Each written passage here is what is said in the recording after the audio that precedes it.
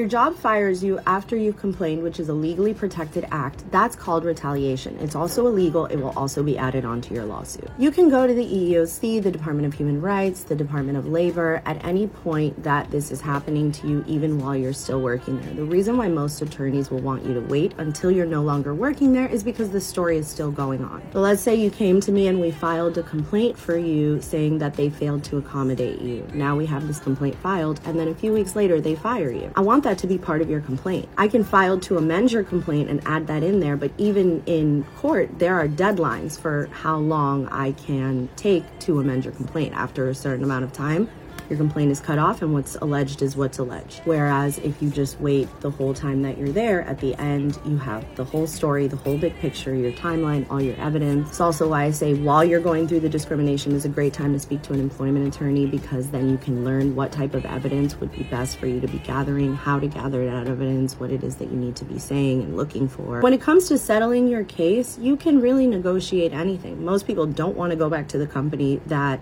discriminated against them, but I have had cases where the person just wants their job back, so they'll accept a smaller settlement amount in exchange for the company taking them back or firing the person that discriminated against them. So not only is it possible for you to keep your job after you've gone to the EEOC, but you're actually supposed to keep your job after you've gone to the EEOC. And if you can show that you lost your job and it's because you made this complaint, or they never had any issues with you until you made this complaint, then you have an even stronger case against them. Hope it helps.